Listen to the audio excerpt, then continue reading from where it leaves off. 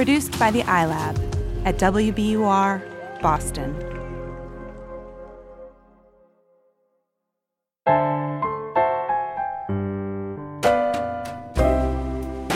The universe has good news for the lost, lonely, and heartsick. The Sugars are here, speaking straight into your ears. I'm Steve Allman. I'm Cheryl Strayed. This is Dear Sugars. Oh, dear song, won't you please share some bittersweet days with me? I check my mailbox every day. Oh, and the sugar you send my way. Hi, Cheryl. Hey, Steve. I have to confess that I've been really vicariously following your gallivanting about the globe. Yes, I'm a believer in doing the things you say you want to do, setting your intentions and following through with them. And for the longest time, my husband and I have been saying that we want to pull our kids out of school and go travel. And so we did. We went to New Zealand and Nepal and Tanzania and Kenya and Qatar and Portugal. And it was really fun, life-changing in that deep way that travel can be. It wasn't a vacation. It was a trip. And it was a great way for me to end one year and begin another. I know a lot of people kind of are like, oh, I don't do resolutions and I don't really, reset myself at the mark of the new year. But I'm not one of those people. I love the new year because it makes me reflect upon what's past and think about what's coming ahead. I will be honest, I spent those 2 months that you were traveling to all those places working very hard on not being bitter about the fact that you were going to all those amazing places and sharing these beautiful photos and stories. And I am of the belief that, if you sort of set aside particular times to reflect, then you kind of make it something that's not part of your daily practice or your daily way of moving through the world. But that's me being a contrarian. I think, though, that it's not arbitrary. I really think about when we think about the rhythms of the planet Earth, it's no coincidence that at this time that our new year begins and our old year ends is during the days where we have the least light. And those short days and long nights are about contemplation and reflection and renewal, really imagining what will blossom when the light returns. Well, now, once again, I am left in a state of wonder and awe at how you spun my febrile little argument into a kind of Grinchy miasma of unawareness. Oh, Steve. But what I will say is that what we're going to do, and I'm super excited to do this, we're lucky enough to get to do update episodes, which I don't know about you, Cheryl, but this is like my favorite kind of episode to do because we view this to be a conversation with all of our letter writers. And, there's that feeling when we engage deeply with somebody's struggle and then, the episode's done and we're on to the next one. And I'm left feeling like, hey, what happened? Yeah. What's the rest of the story? Did they hear the episode? Did that have an impact? So that's what we're going to do in not just one episode, but 2 episodes. We're going to be revisiting some old letters and getting some new updates and talking to a couple of letter writers. Woohoo. Which is always exciting. And, one of the things that I'm always struck by every year when I do my own personal kind of, looking at where I am is it's hardly ever a different question or a different struggle I'm having. Some of the things I thought about this year are things that I thought about last year and 10 years ago and 20 years ago. We never really escape who it is right. We are. And I think we're going to see this particularly today in the letters we're going to discuss about the nature of change, which is it's in most cases a long-term endeavor.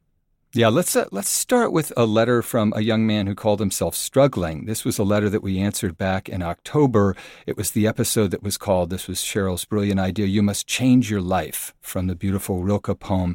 And we talked with the amazing author Mitchell Jackson. The letter was from a 17-year-old guy. He couldn't stop smoking pot. His mom had threatened to kick him out of the house. He had big dreams to leave his small town, but he could not stop getting in trouble. And he asked us basically, how do I get on the right path to set me up for this amazing future that I have in my head but can't make happen in my life? To me, that was such an interesting question because, we just get all of these letters and we really think about, what do we want to delve into on the show? What ground haven't we covered? And of course, in every episode, in some ways, we're trying to help people get set on the right path.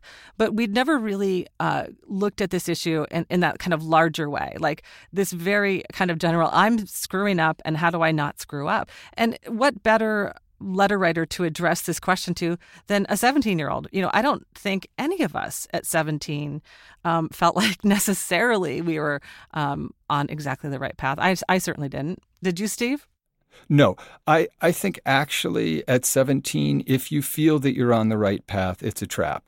I believe that our childhood experience and our adolescent experience is so intense, so tumultuous. I feel like being an adolescent, it's almost like you could lay the softest fingertip on, a 13-year-old and they would experience it as an earthquake. They're so exquisitely sensitive to things. And I think that Struggling was right in the thick of it. Will you read the letter we got from Struggling in response to our advice? Sure. Hello, Sugars. I was extremely touched to hear your response to my letter. I wrote it not really expecting a response, but more for peace of mind. That's why my heart almost dropped when I was tuning into the show and heard my letter being read. Oddly enough, some of the things that were said on the show were quite similar to the things people have been trying to tell me this whole time. That's good news, right, Cheryl? Yeah.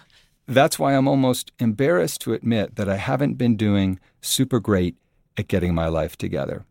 About a month after your response aired, my mom caught me smoking weed, and I was actually kicked out for a while. I lived in a trailer park, and my life was pretty wild while I was living there. I was able to get to work and continue to hold my job, but I was dropped from my school classes due to inactivity. I was basically a high school dropout on my way to completely screwing over my future. But oddly enough, when I wasn't living with her, my mom and I got along better than we have in a long time. I think she just needed to realize that I'm figuring things out on my own, and I'm old enough to where I need to learn certain things without her help. Since then, I've moved back in, but I'm currently looking at other places, and I was able to spend the holidays with my family. I went to my school and got re-enrolled into the last few classes I need to graduate. I still have my job, and I'm currently working full-time. I know that my reality isn't super great right now, but I don't think I'm completely screwed either. My family still loves me endlessly, and I have a lot going for me. I don't regret anything that has led up to this point. I learned a lot in this past month and a half that has matured me and made me realize I have a lot to learn before I can truly call myself an adult. While it might seem like I didn't really listen to your advice, which might be true given everything that's transpired in the past 2 months, I would like to speak on it by saying it gave me so much to think about. Getting away from everything by moving away doesn't exactly solve everything. In a weird way, your troubles have this way of following you wherever you go. It made me realize that in order to achieve my ambitions and dreams, I have to play the cards that have been dealt to me. And not only that, I have to be smart about it. There's a million ways I could really screw up my life, but there's a number of ways I can do things right.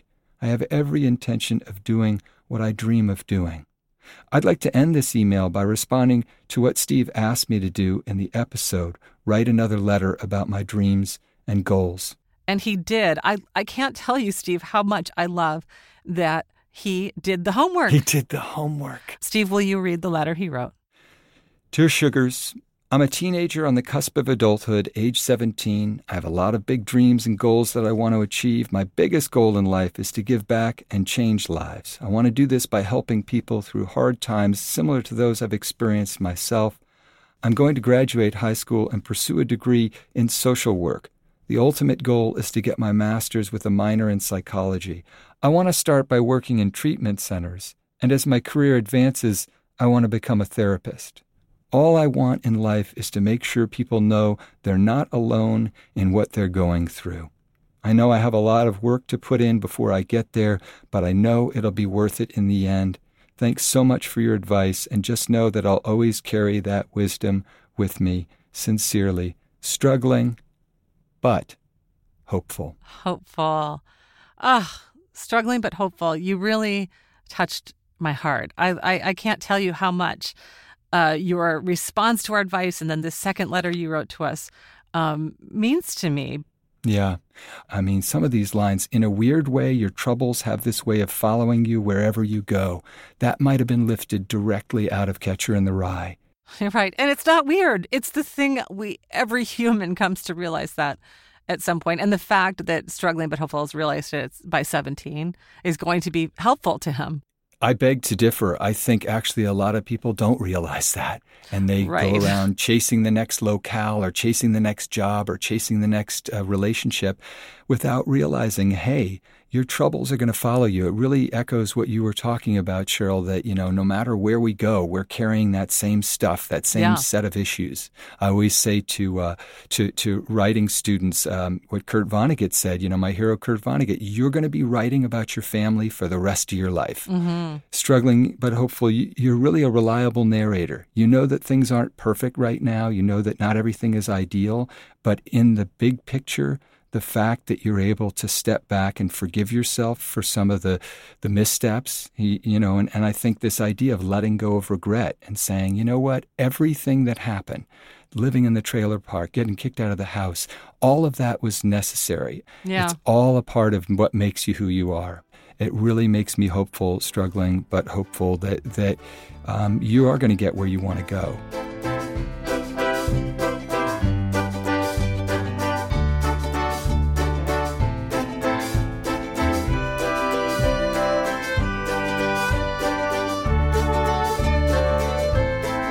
Steve, I think what you said about forgiveness and the way that it's connected to being gentle with oneself is really a key point. And perhaps no letter really, when I think about all the letters we've received, the one that comes to mind the most strongly in connection to that notion of being gentle with yourself or forgiving of yourself is the letters we addressed on this episode we did back in 2015.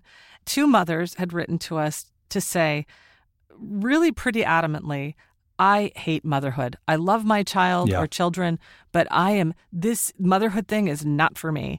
They were voicing something that really, really, mothers are not really allowed to voice in this culture. And so what do we do with these letters when these women are saying, I do fiercely love my kids, but I don't really want to be a mom. This is harder than I thought it would be. Yeah. In fact, the letter that really rattled both of us, this was a woman who called herself the bad mom.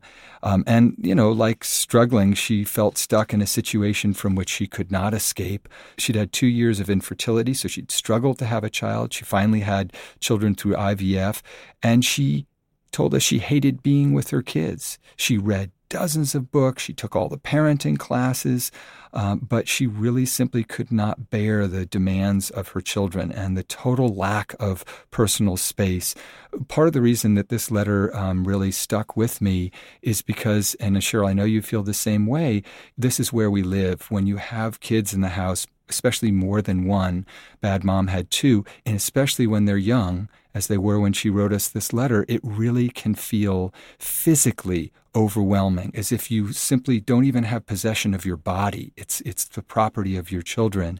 The way she wrote about this was so beautiful and striking. Cheryl, would you read a little bit? Yeah, I mean, she's a really good writer. And also, man, I just was like, yes, I understand. As a mom, this is my life. She wrote, the amount of chaos, noise, needs, disruptions, whining, meals, laundry, etc. is so far beyond what my limits are. I can barely function. I haven't gone to the bathroom without someone on my lap or crying outside the closed door in over 4 years. if my nipples so much as touch the air for a nanosecond, they get pulled instantly into someone's mouth for nursing. Oh my gosh. My kids are 18 months apart. So, oh honey, bad mom, I so relate. I can't sit down for 1 second without both kids fighting over me, climbing on me, inadvertently punching me in the eye, the breast, the gut. There are moments when I have to pull them off me like leeches and run to another room for a hair's breadth of freedom. I love this likening her kids to leeches. Man, the way she captures so vividly the dark side of what it feels like to be a mom. And the thing is about being a mom and a dad, but especially a mom in our culture, is how do you get it to stop? You are not allowed to, because you're a mom forever. And that was the heart of what she wrote to us about. She said, how can I accept my lot? How can I accept that I hate parenting when there is no way out of it? How can I find enjoyment in something I thought I'd love, but actually hate? Short of running away or killing myself, I'm stuck being a parent. And that's what touched a nerve. A lot of our listeners wrote to us and really by way of saying, hey, I've been there, bad mom. I know how you feel. And this too shall pass. And that was really kind of the heart of the advice we gave her is we, along with our guest, Lois Nakami, really just said, it's okay. You don't have to be a perfect mom. Forgive yourself. Yes, sometimes we yell at our kids and say things that we regret. That's part of teaching them how to function too, is to make amends. Yes. So we're going to go to break now, but when we come back, we're going to talk to Bad Mom. We're going to give her a call and see how her advice landed and what's happening in her life and her children's lives now.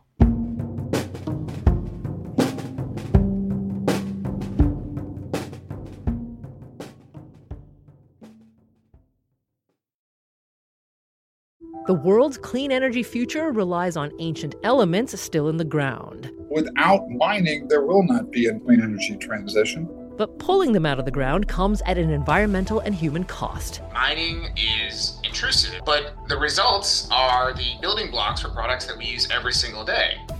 I'm Meghna Chakrabarty. Join me on Point for Elements of Energy, Mining for a Green Future. 5 special episodes. Listen and follow On Point wherever you get your podcasts.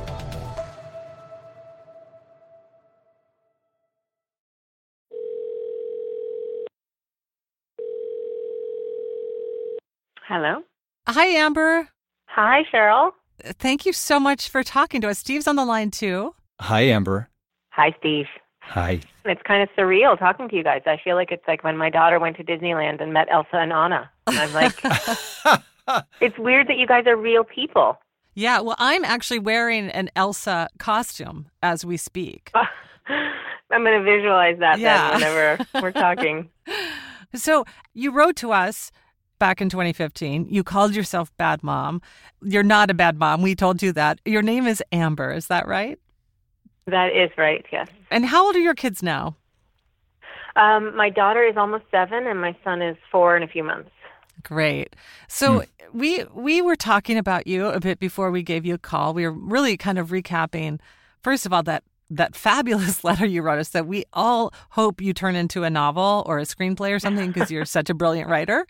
Laughing at the way you express so vividly and precisely and articulately that feeling of being a mom and having everyone like gnawing on you and sucking on you and sitting on you and doing everything on you.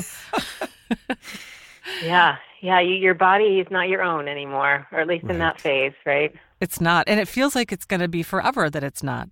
Yes, it does. Yeah.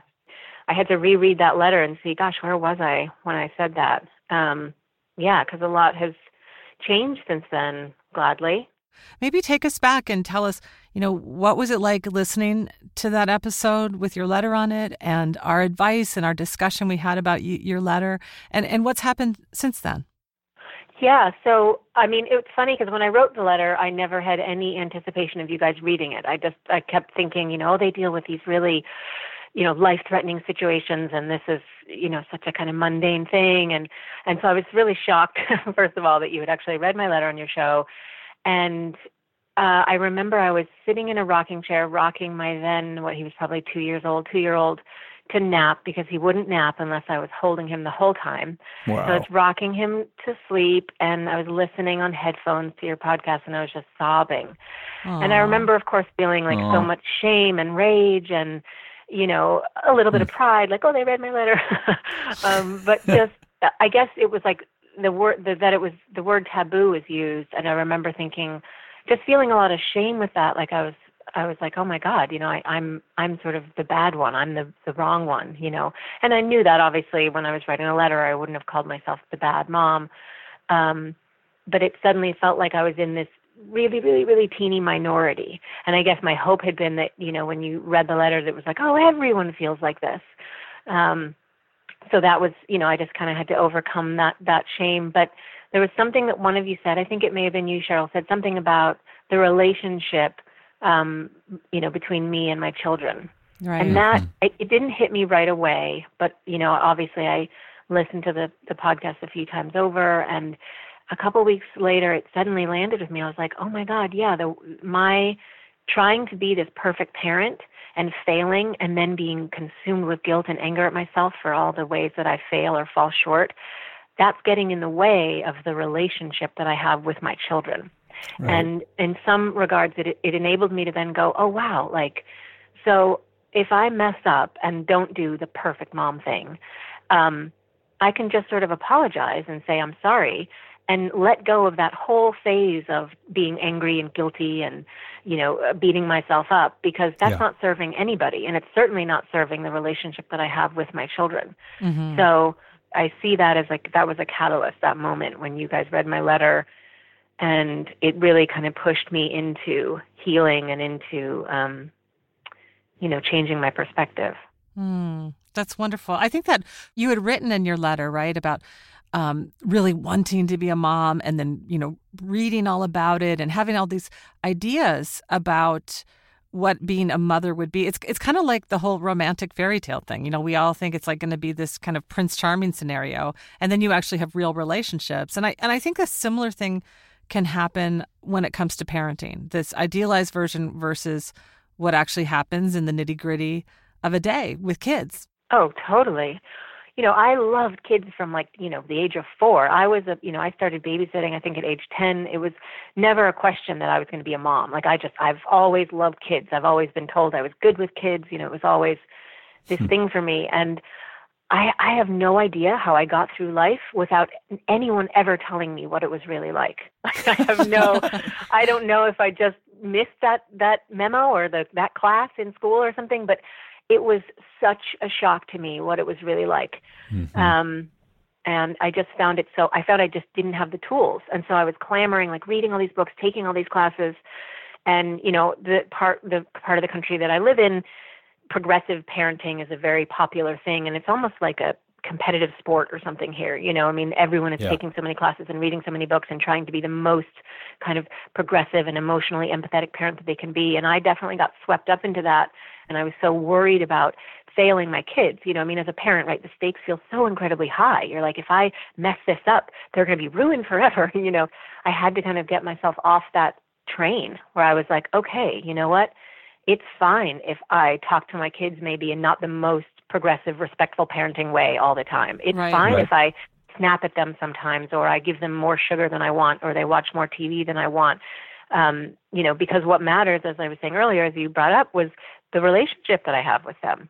That's ultimately the thing that I'm hoping now is going to really, make them into happy, healthy human beings and will give us a good relationship. And I started seeing this new therapist, and I was talking about my own childhood and some things that had happened, and he stopped me at one point and he said, you do know that stuff that you're telling me, if you were one of my child clients, that's mandatory reporting stuff to CPS.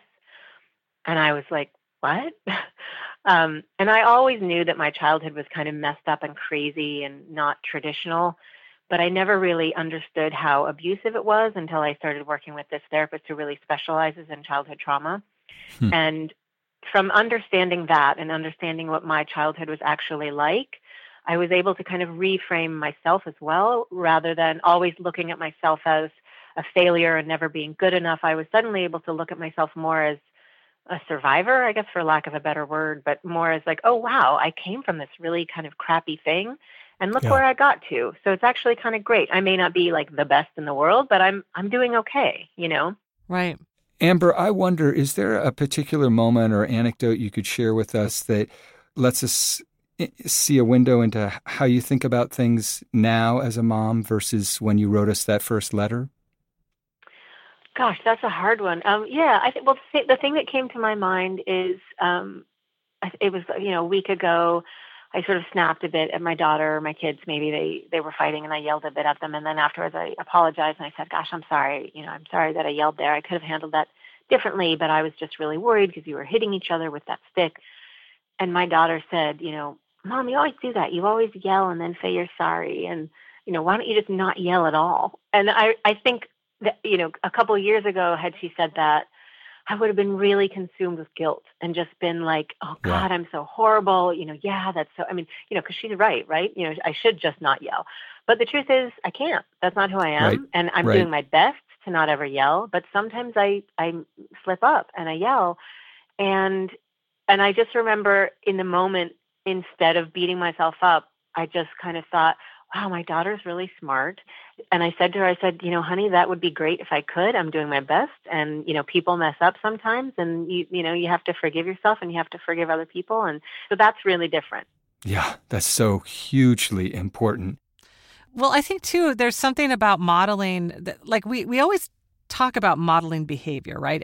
And we almost always mean like good behavior. Like, I want to be a model for my kids and show them how to respect others or how to be kind to others or how to, do this, that, or the other thing. But what I've come to know as a parent is that it's really important, I think, to model conflict, to model difficult things, to model anger and rage, and to model apology and forgiveness and, all of that kind of stuff that we forget about when we talk about like the models we are for our kids. My husband and I sometimes argue in front of the kids. I know some family cultures where they say, "Oh, that my parents never once argued in front of us, but they were miserable for 40 years, Right. And I would much rather have a family where the people are having an argument and they resolve it and they show the kids how to resolve an argument with your spouse, And so we all know that we are impatient sometimes and that we all have a breaking point. And I think it's really powerful to show your kids how you manage those points. Yeah. Kids are truth serum. And not only that, they are a polygraph machine. They understand when you're being dishonest. In fact, the more honest we can be with them about our feelings, that's kind of the ultimate modeling that you do for your kids. Mom does not want you on her body.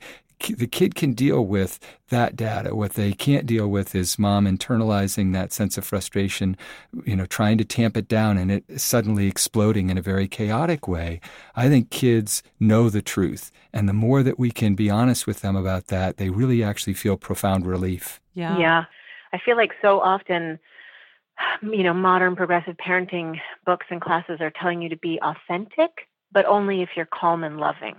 Right. So they leave out this whole section of what if you're not feeling calm and loving? How do you be authentic when you're angry? And that's also okay for your kids when they're around, Yeah. I guess one of the other things I learned is that change takes a long time. At least it did for me. I always wanted change I'm kind of an impatient person. I always wanted it to happen quickly.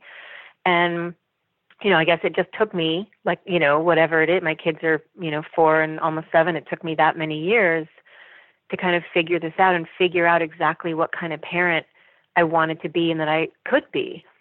I wouldn't even say now that, I love parenting. I love being a parent, and I love my kids more than anything. I still don't love, driving them around to dance class and soccer class or whatever and doing dishes and laundry. That sort of rigmarole is still really hard. And I think modern day society, if you don't have a really tight village of, friends and family near you, it's really true. It's just so hard if you don't have any support. So one of the things that we mentioned before we called you is this notion of change taking a long time. And I'm curious about what's ahead. What is this a work in progress? Or are you done? Or, what are your thoughts about motherhood now as you move into a different age with your kids? I'm hoping I'm done and I'm perfect now. I mean, that's but no. I like the idea of, not that it's necessarily a work in progress, but I like the idea of that it's a relationship, right? I'm growing and building a relationship with my children, and it's deepening. And I love now all the different dynamics that happen between, me and my husband, me and my children, him and the children, them together. I think it's just, as time goes on, we all change, right? And we all keep just relearning who we are. And, every day, every week, my kids are doing some new thing or saying some new thing. And I'm always like, oh, whoa, this is new. I think in 1 week, my daughter told me she had a crush on someone, dyed her hair pink, and lost all her teeth, her friend. And I was Wow. it was just like this whole, so there's a lot to keep up with. And for me, it's about I just want to be a happy rider on the train. I like to think that it's like a train going somewhere nice and we're all on it together. And I don't want to feel like I'm the conductor. I just want to feel like we're all enjoying the ride together and getting to know each other all the time. And my biggest hope with my children and with being a parent is I want my kids to know that I'm here for them, that I love them, and I will always listen to them. Mm-hmm. That capacity to listen and to let them have their feelings is, in fact, the outgrowth of what you've been talking about this whole time, which is allowing yourself to have your set of feelings, even the ugly ones, especially the ugly ones. Yeah. I love, this idea. The first thing you said to us about the things that changed is, I gave up on being perfect. And by deciding that you no longer have to be a perfect mom, you also decided your kids don't have to be perfect. Because, of course, when we try to be perfect, we expect the people around us to be that too. And that, I think, is, you were talking about the relationship with your kids, which, again, I think that is the key right there. Is, I look back on my mom. I mean, my mom is known around the world to people as my beloved mother. And she wasn't perfect, but man, she loved us. But even some things my mom did, frankly, were kind of like, wow, that was a really bad idea. Right. Slips she made, or she had to go to work one time and the babysitter didn't show up, and so we were left alone, or, but that didn't make her a bad mom. No, that's a really good point, because in my head, I'd always seen your mom as just perfect.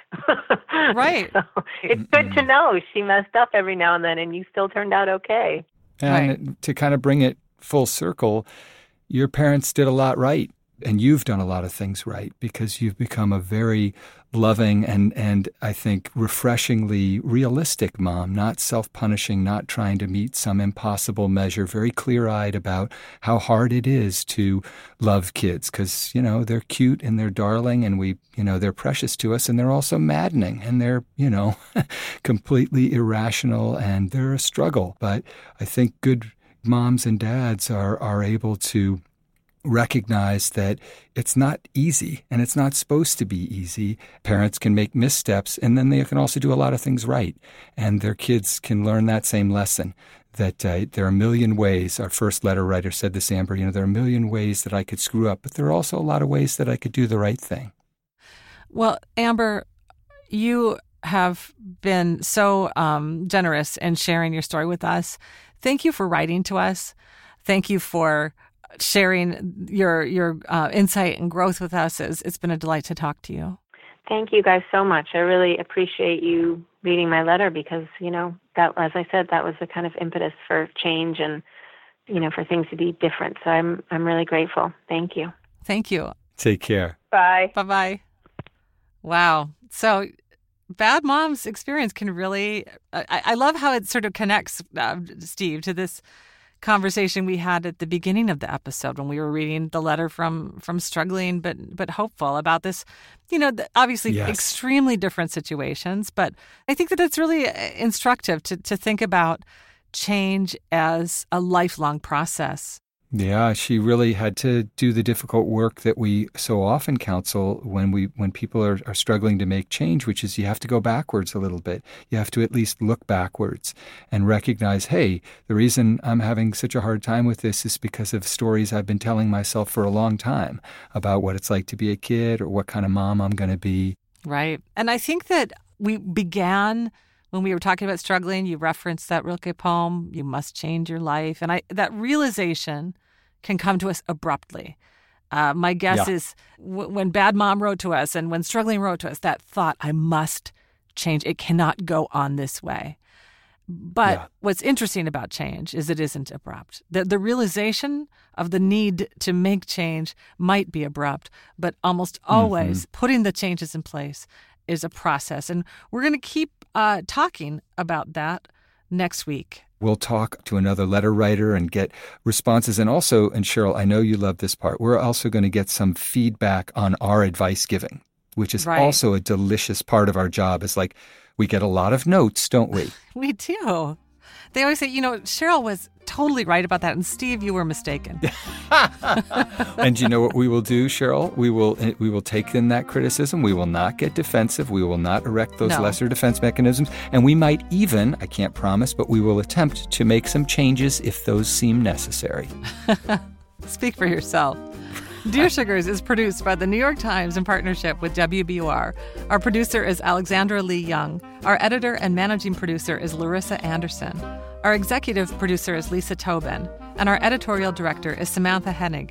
We recorded this show at Talkback Sound and Visual in Portland, Oregon, and Ugly Duck Studios in Boston. Our engineers are Josh Millman and Samuel Krieger. Our mix engineer is Josh Rogeson. Our theme music is by the Portland band Wonderly, with vocals by Liz Weiss. Please find us at newyorktimes.com/dearsugars. You can send us your letters at dearsugars@nytimes.com. That's Dear Sugars, plural, at nytimes.com. Or leave us a voicemail on our hotline at 929-399-8477. And please check out our column that comes out every Tuesday in the New York Times Style section at nytimes.com/thesweetspot.